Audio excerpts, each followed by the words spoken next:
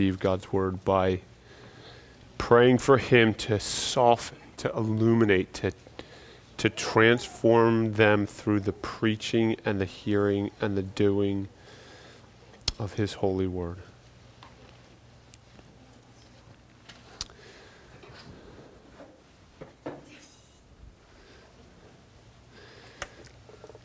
Lord, this moment is sacred because in it we are positioning ourselves at the foot of your throne to bow to your voice.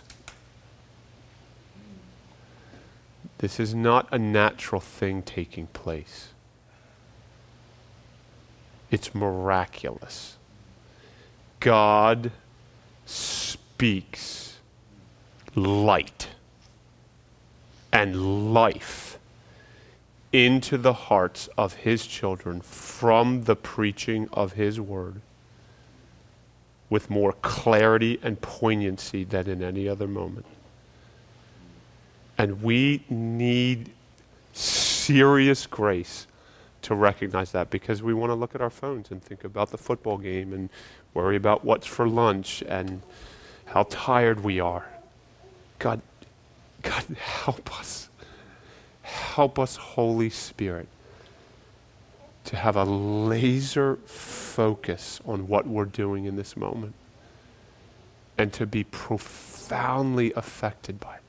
Lord, the difference that's going to be made in the next 40 minutes is determined by our hearts, by the fertility of the soil of our souls. So help each one of us open wide and receive the rain. Receive the truth. Receive who you are as revealed in what you say. That we might go out of here happy. That we might go out of here with hope. That we might go out of here with power. And that we might go out of here glorifying our God and Savior, Jesus Christ. In his holy name we pray. Amen. Amen. This morning we resume our three-part conclusion to the book of Romans, which ends in a doxology, a high song of worship ascribing all glory to God for so great a salvation of sinners and all the magnanimous effects and entailments, 16 chapters worth, that accompany it. In these final 3 verses, the Apostle Paul summarizes the main divisions of his letter, which we're reviewing under the headers. Number 1, which is gospel strengthening. That's chapters 1 through 8, which covers the breathtaking sweep of what Christ has done for us on the cross and how we are to derive supreme encouragement from his grace and love towards us in that redemptive act and all that it means in our relationship with him. And I'll finish that point today before we move on to number 2, which is Gentile inclusion. This is chapters 9 to 11, which describes the mystery of how God kept his promises in Scripture to reconcile Jews as well as Gentiles from every nation to himself and to one another in one unified church. And like the first point, this is tremendously strengthening. And that leads us to the only appropriate response, which is number 3, glorifying lifestyles. Chapters 12 and following are all about offering our bodies in living sacrifice, in obedience and service to one another and in witness to the world, so that God's sovereign command and wisdom and mercy in Christ might be displayed for his glory for all eternity. That's Romans doxology. And that's what we turn to now. And I've actually, I've color-coded the clauses that correspond with each point, because it's actually one long run-on sentence in the Greek, and the numeration of verses was not in the original, and it's not helpfully placed here. So I hope the orange, blue, and green highlights serve you in an attempt to organize and understand the divisions of this profound statement. Again, this is Romans chapter 16, verse 25. Now to him who is able to strengthen you according to my gospel and the preaching of Jesus Christ, according to the revelation of the mystery that was kept secret for long ages, but now has been disclosed, and through the prophetic writings has been made to all nations, according to the command of the eternal God, to bring about the obedience of faith to the only wise God, be glory forevermore, through Jesus Christ. Amen. All right, let's start by finishing up point 1 from last week, gospel strengthening. Now to him, to God, and you have to skip down to verse 25 for the completion of Paul's thought. Now to him be glory. But before that profound conclusion, the apostle inserts why and how such honor is due him. It's because he is able, now to him be the glory, because he is able to strengthen you according to the gospel. And God is not only able to strengthen you through the death of his Son, the cross is the means by which he strengthens us and thus brings praise to his glory. Listen, as lofty as this text is, it's just as practical. It invites the question from the outset, do I feel weak, weary? Am I troubled, downcast, fearful in any way? Is life overwhelming me, even crippling me? If so, where so, then you need strength. You need hope. You need grace. And there is only one place to get the power you need to overcome the trials and pain and hardship that are ever attempting to crush us in this life. And more precisely, there's only one person who is able to strengthen you. It is God himself. And there is only one way he does it, in the preaching of Jesus Christ. The good news that though we were condemned in our sins, the dark transgression of our perversions and the violence of our souls, Romans chapter 1, as well as the highbrow religious judgmentalism chapter 2 shows us to be guilty of. The gospel is that though we were doomed in our unrighteousness and utter inability to earn the holiness necessary to be acceptable to God, chapter 3, Jesus himself bore our iniquity on a tree. He suffered divine wrath on our behalf and bled and died the death we deserved, so that by his substitutionary sacrifice we might be justified, declared not guilty, given the very righteousness of Christ himself so that we could be received into God's family, fully, freely, forgiven, forever. Could anything be more strengthening than that? You will not pay for all the things you've done wrong, all the biblical laws you violated. The hell you and I should be fueling for eternity was satisfied once and for all in the punishment of Christ. He was burned in our stead.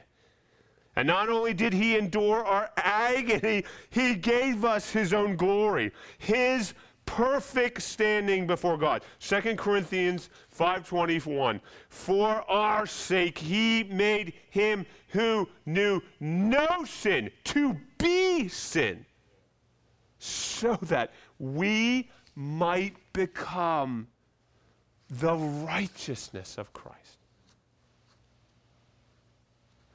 And that unthinkable exchange is realized on our end simply by us believing it. That's what we looked at in Romans 4. All we do, which is really all we don't do, is to have faith in what Jesus has done.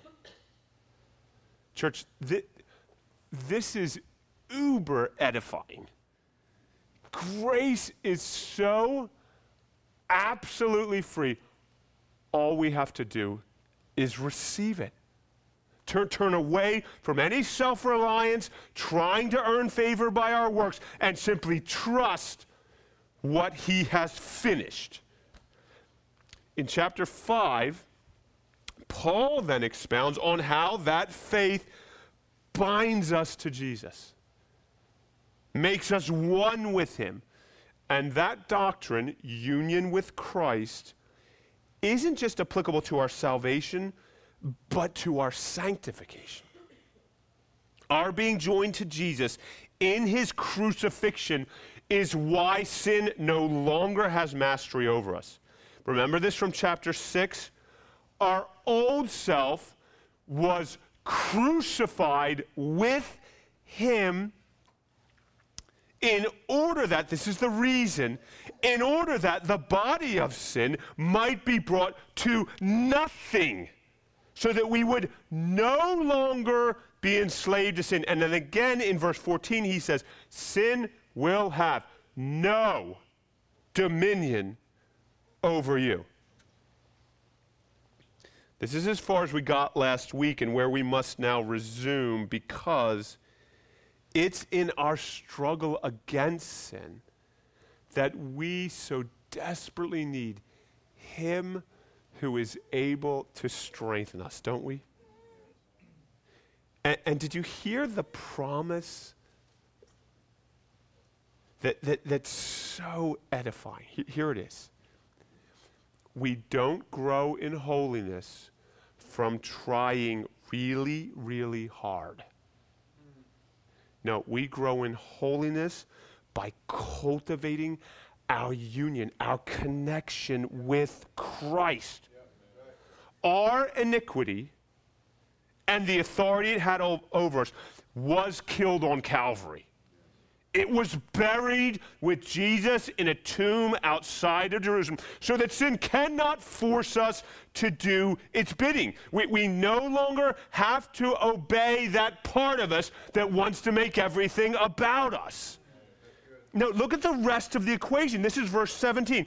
But thanks be to God that though you once were slaves of sin, you've now become obedient from the heart to the standard of teaching to which you were committed, and having been set free from sin, have now become slaves to righteousness.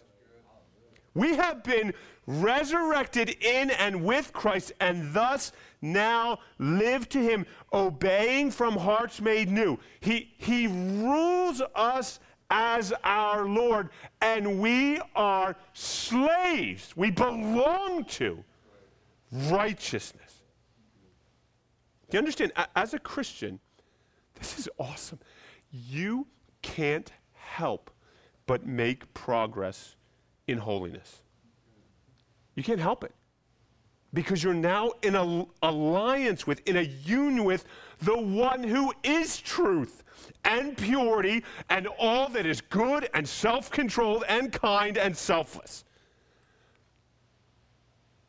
But we tend not to believe that. I don't.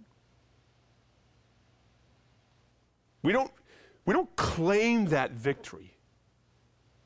We don't live in the triumph of dead to sin and alive to righteousness, broken chains with iniquity. And I'm bound now to his purity. And that's why chapter 7 vividly depicts this war that still wages between our former nature, the flesh, and who we are in liberation and obligation to righteousness. And the Apostle Paul bemoans how conflicted we are in that battle in verse 19. Look what he says there. For I do not do the good I want, even though I'm a slave to righteousness. I don't do it. But the evil I do not want, what I'm freed from, is what I keep on doing. Then verse 24.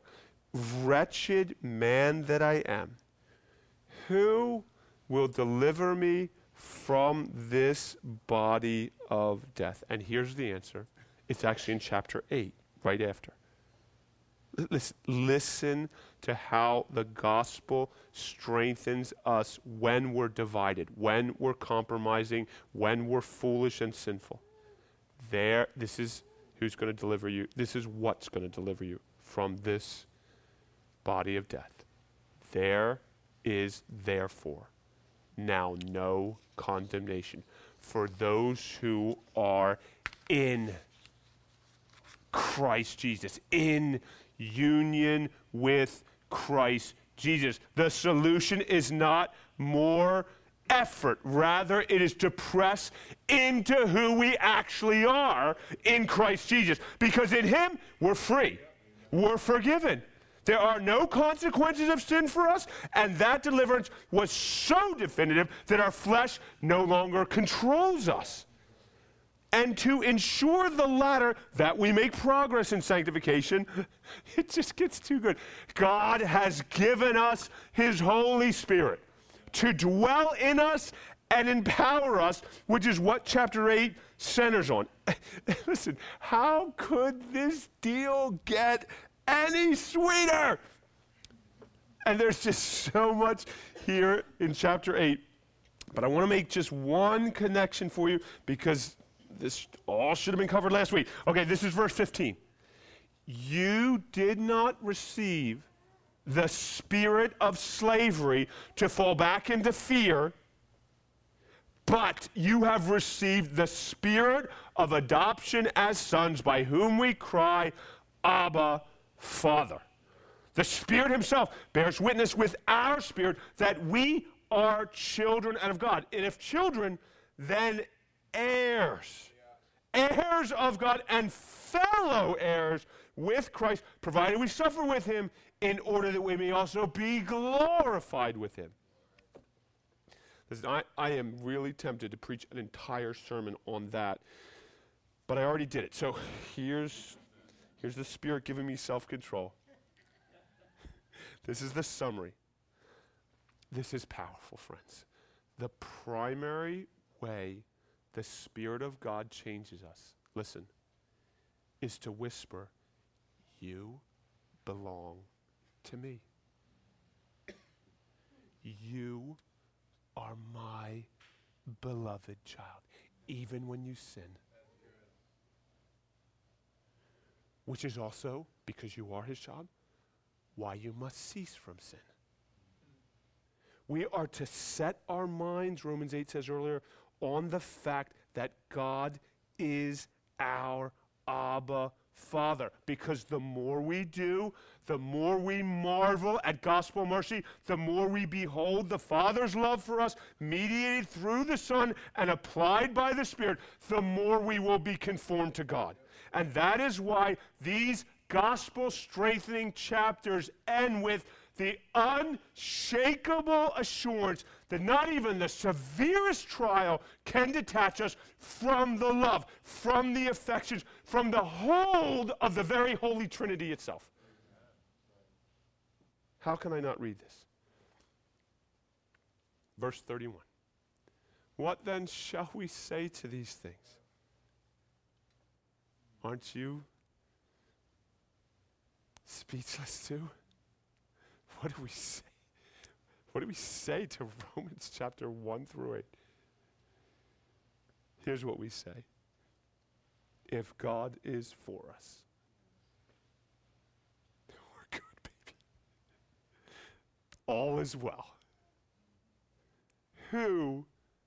What could possibly be against us? He who did not spare his own Son, but gave him up for us all, how will he not also with him graciously give us all things? Who shall bring a charge? Go ahead and try. You bringing charges against yourself? Even you are disqualified. Who shall bring a charge against God's elect? It is God who justifies. Who is to condemn? Christ Jesus is the one who died. More than that, who was raised, who is at the right hand of God, who is indeed interceding for us. Who shall separate us from the love of Christ? Shall tribulation or distress, persecution or famine or nakedness or danger or sword, as it is written, for your sake we are being killed all the day long. We are regarded as sheep to be slaughtered. No. In all these things, we are more than conquerors through him who loved us. That's union of Christ language again. For I am sure that neither death nor life, nor angels, nor rulers, nor present, nor things to come, nor powers, nor height, nor depth, nor anything else in all creation will be able to separate us from the love of God in Christ Jesus our Lord.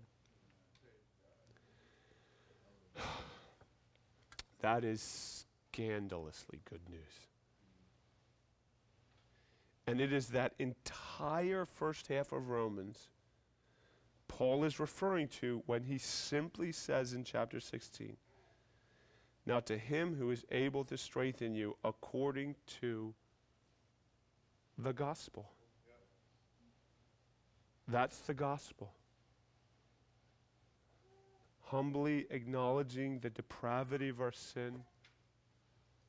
The gospel is Jesus' justifying, propitiating sacrifice on the cross, which we receive by faith. The gospel is our oneness with him in salvation and sanctification, by which the Holy Spirit changes us and assures us of his inseparable love. That gospel is what strengthens you and me. And so we must rehearse that gospel again and again. We must speak that gospel out loud to ourselves. We must sing that gospel at the kitchen sink and on our long commutes. We must pray the truth of that gospel. We must remind ourselves of and cling to that gospel when we stumble, and we must trust that gospel and treasure that gospel above all things. That's gospel strengthening. Point one. Next, we move on to Gentile inclusion, which is point two. Look back with me at verse 25, if you would. Excuse me. Now to him who is able to strengthen you according to my gospel and the preaching of Jesus Christ, according to the revelation of the mystery that was kept secret for long ages, but now has been disclosed and through the prophetic writings has been made known to all nations.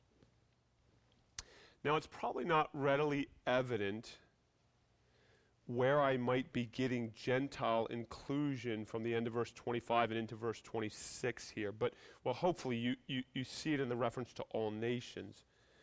But it's actually embedded in the reference to the mystery that was kept secret for long ages but has now been disclosed through the prophetic writings. That's the subject that Romans 9 to 11 is taken up with.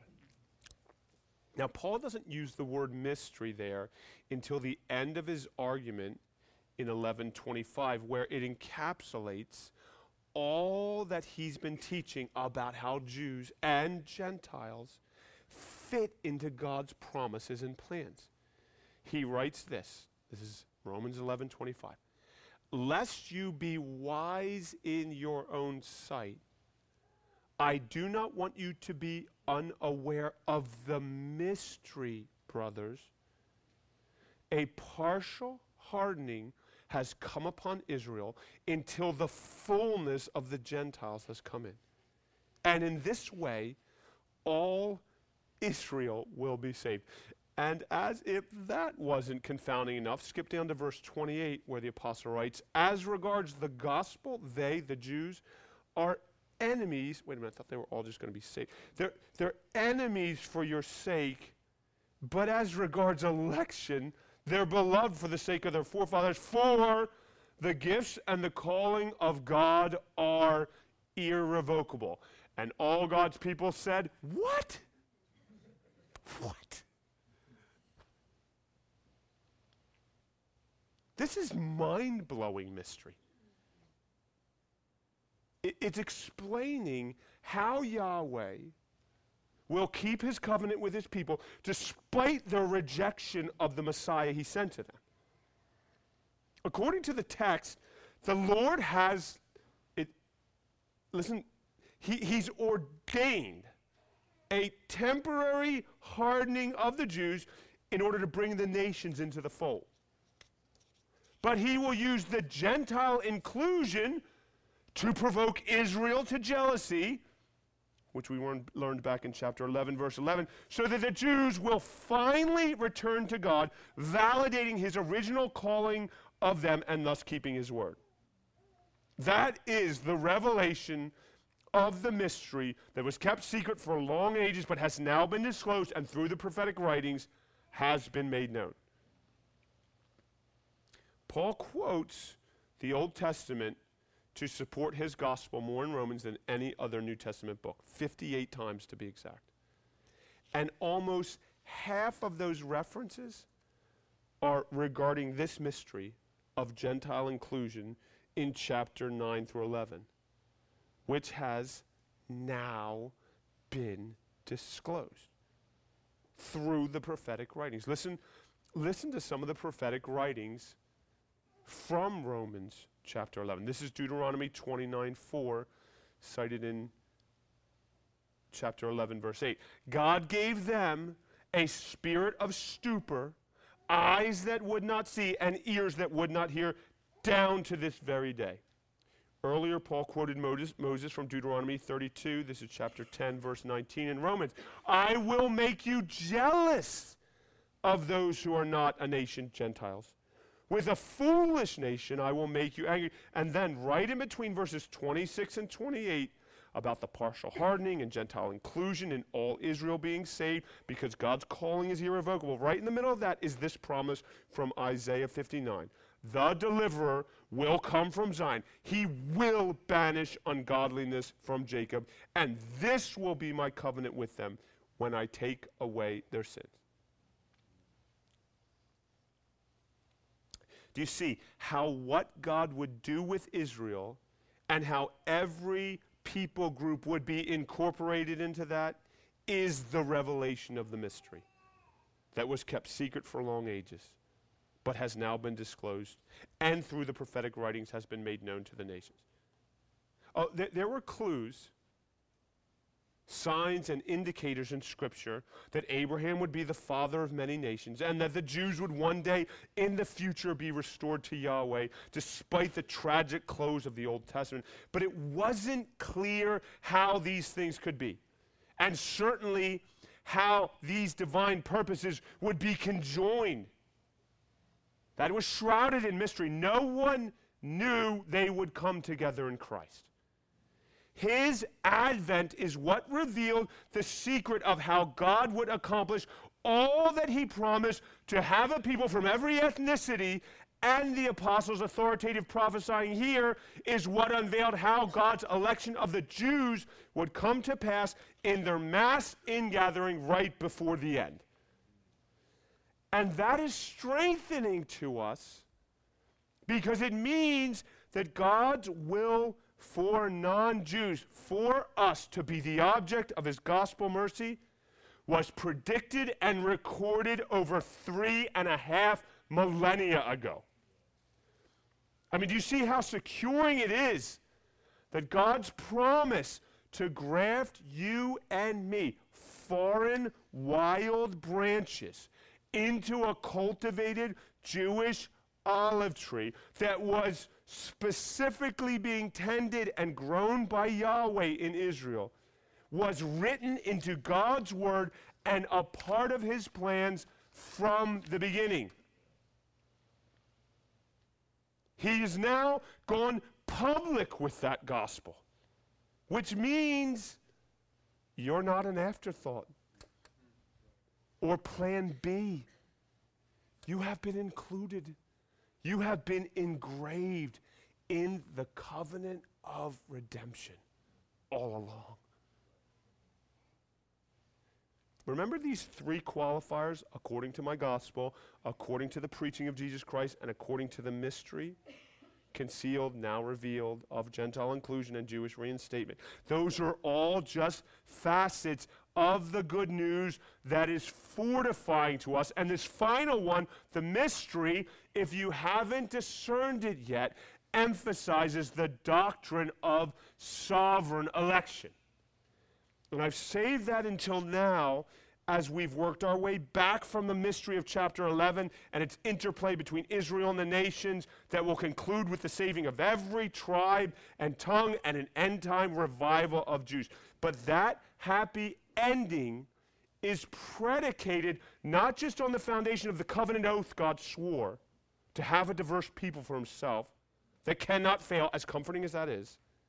There's an even deeper bedrock that the gospel rests on, that the apostle begins with in chapter 9, and it is his unconditional election of us.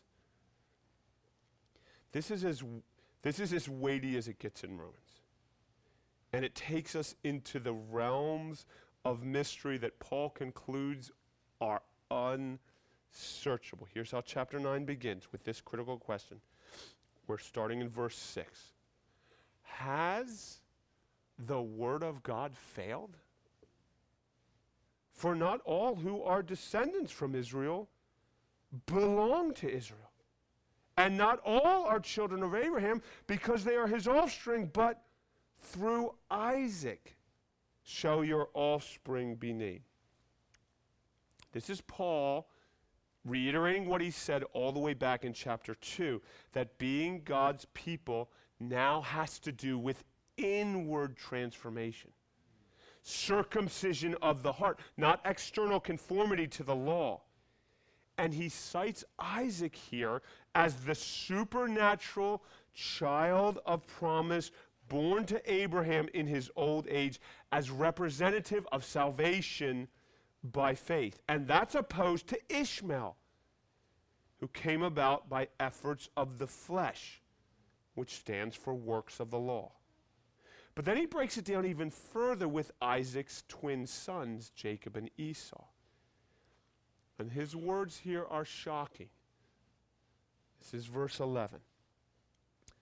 Though they were not yet born, this is Jacob and Esau, and had done nothing, either good or bad, in order that God's purpose of election might continue. Not because of works, but because of him who calls. She, Rebekah, was told the older will serve the younger. As it is written, Jacob I loved, but Esau I hated. This verse is of immeasurable consolation to God's people, even as it creates consternation from what appears to be unfairness.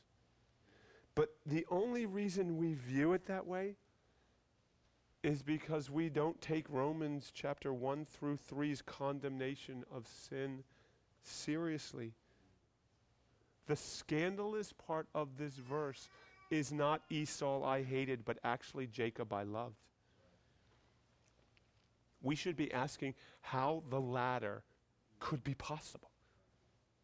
Love is a far bigger problem if we recognize God's holiness.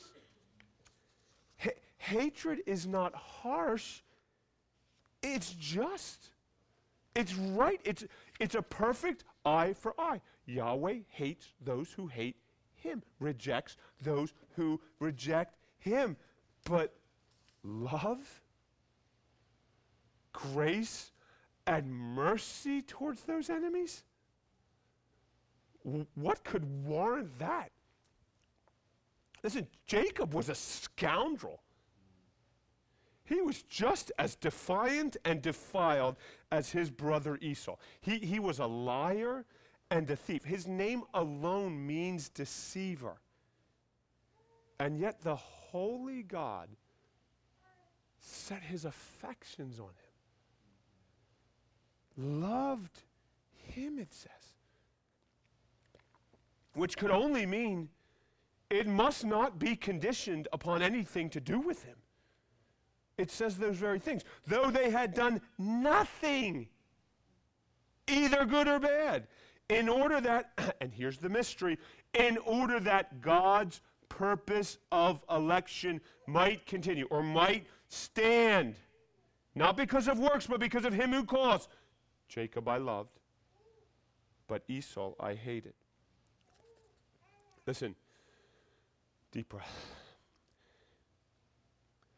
God's purpose for saving sinners by election, apart from anything we do, is so that his freedom to sovereignly choose, that his autonomous will and call alone would remain, would stand, would endure, uninfluenced, unaffected by anything other than his own good pleasure. He does it this way so that his own godness would be upheld. And as we'll see next week, so that no one may boast and that all glory would accrue to him. Do you understand? The moment you make human choice the deciding factor in salvation, God is no longer God. He becomes reactionary, only able to respond to our decisions. It puts him in the passive position, which he doesn't like. He doesn't wait or hope or intend something. No, he initiates, he acts, he accomplishes what he desires. Those virtues are inherent to his very nature as creator and sustainer of all. You have to get this. If what we do or choose is what decides our redemption, then it means we are ultimate. We determine if we are loved or hated. We're making the call. But God does not share control or credit. No, in order that God's purpose of election might continue, not because of works, but because of him who calls. That is based on him who calls. Not on us who work, but on him who calls. Because of him who calls. Oh, church, He is the cause of our inclusion. His election, His calling. He calls, not us. And Paul knows this is hard. So he continues because, listen, there is enormous benefit to us, peace unspeakable, if we will press into this mystery and allow it to undo us and surrender to it. Here's the conclusion. Verse 14, I better get water. Oh, because I'm going to need it. Anybody have oxygen? Oh, listen to this. Verse 14. We're going even deeper. What shall we say then? Again, he's flabbergasted. Are you? You should be. This is stunning. This is unfathomable. What shall we say then to this sovereign electing God? Is there injustice on his part? By no means. For he says to Moses, I will have mercy on whom I have mercy, and I will have compassion on whom I have compassion. So then, it depends not on human will or exertion, but on God, who has mercy. For the scripture says to Pharaoh, for this very purpose I have raised you up, that I might show my power in you, and that my name might be proclaimed in all the earth. So then, he has mercy on whomever he wills, and he hardens whomever he wills. Now, adding to the mystery is the fact that not only does God harden Pharaoh's heart, but Pharaoh hardens his own heart, right? Humans are responsible for how they respond to God, and they will be held accountable for their own real choices. And yet, God somehow remains sovereign, not us. And that is to ensure that his name will receive the glory in both grace and judgment. Verse 19 continues, and just allow yourself to get smaller and God to get larger when it comes to destiny. A destiny you may have thought you were in control of. Here's what he says. Verse 19. You will say then to me, why does he still find fault? For who can resist his will, his sovereign will? But who are you, O man, to answer back to God? Will what is molded say to its molder, why have you made me like this? Has the potter no right over the clay to make out of the same lump one vessel for honorable use and another for dishonorable use? Listen, when you and I are on the precipice, straining to comprehend the depth of the chasm of God's mysterious ways and purposes, it's analogous to us being a clump of inanimate mud compared to God as the master craftsman. Mud has no brains. We're just clay. And he is the artist, the potter molding and fashioning our lives into his perfect plans, which the apostle presses to its conclusion in verse 22. What if? What will you do if God, desiring to show his wrath and to make known his power, has endured with much patient vessels of wrath prepared for destruction, in order to make known the riches of his glory for vessels of mercy, which he has prepared beforehand for glory? Even us whom he has called, not from the Jews only, but also from the Gentiles.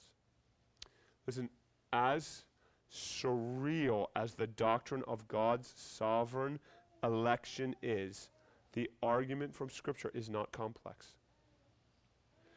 God makes vessels that will glorify him by experiencing the justice of his righteous wrath, to highlight the stupendous grace to pots he made for his glory. Now, this text isn't accentuating how human volition and culpability are involved. Other scriptures do that. But here, we are just summoned to stand in awe that he chooses not to save some, but others, but us. I've used this illustration before, and I've not been able to come up with any better. Do you know what a photo mosaic is? It's individual photos, tiny ones, arranged in a way that combine to form a larger, more impressive, complete image. So it might be like 1,000 little scenes from various Disney movies put together like a puzzle so that certain colors are next to one another in a way that when you step back from the picture, you see that it looks like the Magic Kingdom. All the individual scenes have their own inherent meaning and aesthetics, but together they form something far greater. Have you seen these? Do you know what I'm talking about? Do you know where I'm going? With humanity, us, ours is not a photo mosaic, but a video mosaic. The story of every person's life is not static, but moving, and when it is played, it has its own characters and plots and resolutions. And that's true even if it ends in tragedy. Just like the blacker pictures in the photo mosaic serve as shadows and to highlight or outline and brighten other features of the artwork, so too calamity and destruction and darkness will combine with blessing and splendor and light, the saved and the unsaved, to paint the most beautiful, complex canvas film ever that will leave all in stunned silence at the brilliance of the artisan who designed and directed the masterpiece. And that mystery strengthens us by causing us to cover our mouths, humbling us, overwhelming us with the wonder of the place we have in this gospel production as vessels of mercy. That's why the apostle ends with his first doxology in chapter 11. Here it is. Oh, the depths of the riches of the wisdom and knowledge of God. How unsearchable. Who is going to question his judgments? How inscrutable are his ways? Who has known the mind of the Lord? I mean, we're blowing brain cells, just scratching the surface. Who can figure this stuff out? Who has been God's counselor? Hey, God, I got an idea how to do things. Who has given a gift to God that he should have to repay? For from him and through him and to him are all things. To him be the glory forever. Amen. Here's my translation in conclusion. Nobody thinks up this stuff. No one could come up with this kind of a plan, and absolutely, who could pull this off? Preserving human responsibility to choose while maintaining his own sovereign supremacy to elect and save? Only our God can keep promises that his people break that require just punishment, but he uses that very failure to redeem the nations, who in turn he uses to provoke the Jews to jealousy, that God might circle back to reclaim them. What a God! That is why chapter 16 concludes with, now to him who is able to strengthen you according to the revelation. Do you feel strengthened by this revelation? According to this revelation, the revelation of the mystery that was kept secret for long ages, but has now been disclosed to us. We know it. We just reviewed it. The mystery that was written in the prophetic word and has been made known to all nations according to the command of the eternal God to bring about the obedience of faith, which we'll get to next week, to the only wise God be glory forevermore through Jesus Christ. He is the only wise God, isn't he? He controls all things. He knows what he's doing. He can be fully trusted, and that is infinitely strengthening. The sovereign God works all things together for good to those who love him, who have been called, who have been elected according to his purposes, according to the gospel mystery. This is good news. This is what builds us up. He chose you. He loved you with Jacob when he should have hated you with Esau. This is so strengthening. God designed you, believer, to be a vessel that displays the utter lavishness of his unmerited grace. So let us declare with the final words of Romans, the final words over all of history and our lives personally, to the only wise God be glory forevermore through Jesus Christ. Amen. Let's pray.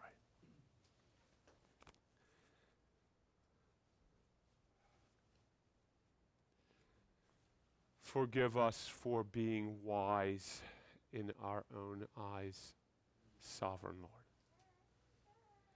Forgive us for challenging the way you have orchestrated everything we've gone through. We have counseled you and we have questioned you. We actually still do. We think we know a better way for you to accomplish your purposes, but in this moment, Lord, when we step back and get a glimpse of the larger picture of what you're doing in including Gentiles in your original covenants to save and make a people your own, we're silenced. We stand in wonder and we take our rightful place in bowed surrender to your will. And we thank you, Lord, for the comfort that is. What strength we derive from the fact that you know exactly what you are doing. And not only that, you have predetermined it. And our election is proof. And I pray we would rest. I pray we would be the most secure people. We would stop being unsettled by every little problem. Lord, this is the antidote to complaining, to any grumbling, to fears. How can we entertain doubts when the only wise God is our Lord Jesus Christ? So, Father, fill our vision with that doxology. Fill our lungs with that praise. And let it manifest in strengthened brothers and sisters that bring you glory. In your name we pray. Amen. Amen. You are officially dismissed to pick up your children, and if everyone could quickly make your way outside to the baptismal. We will conclude the service with two more sacraments, baptism and then Holy Communion, and we'll end with amazing grace. We'll see you out there.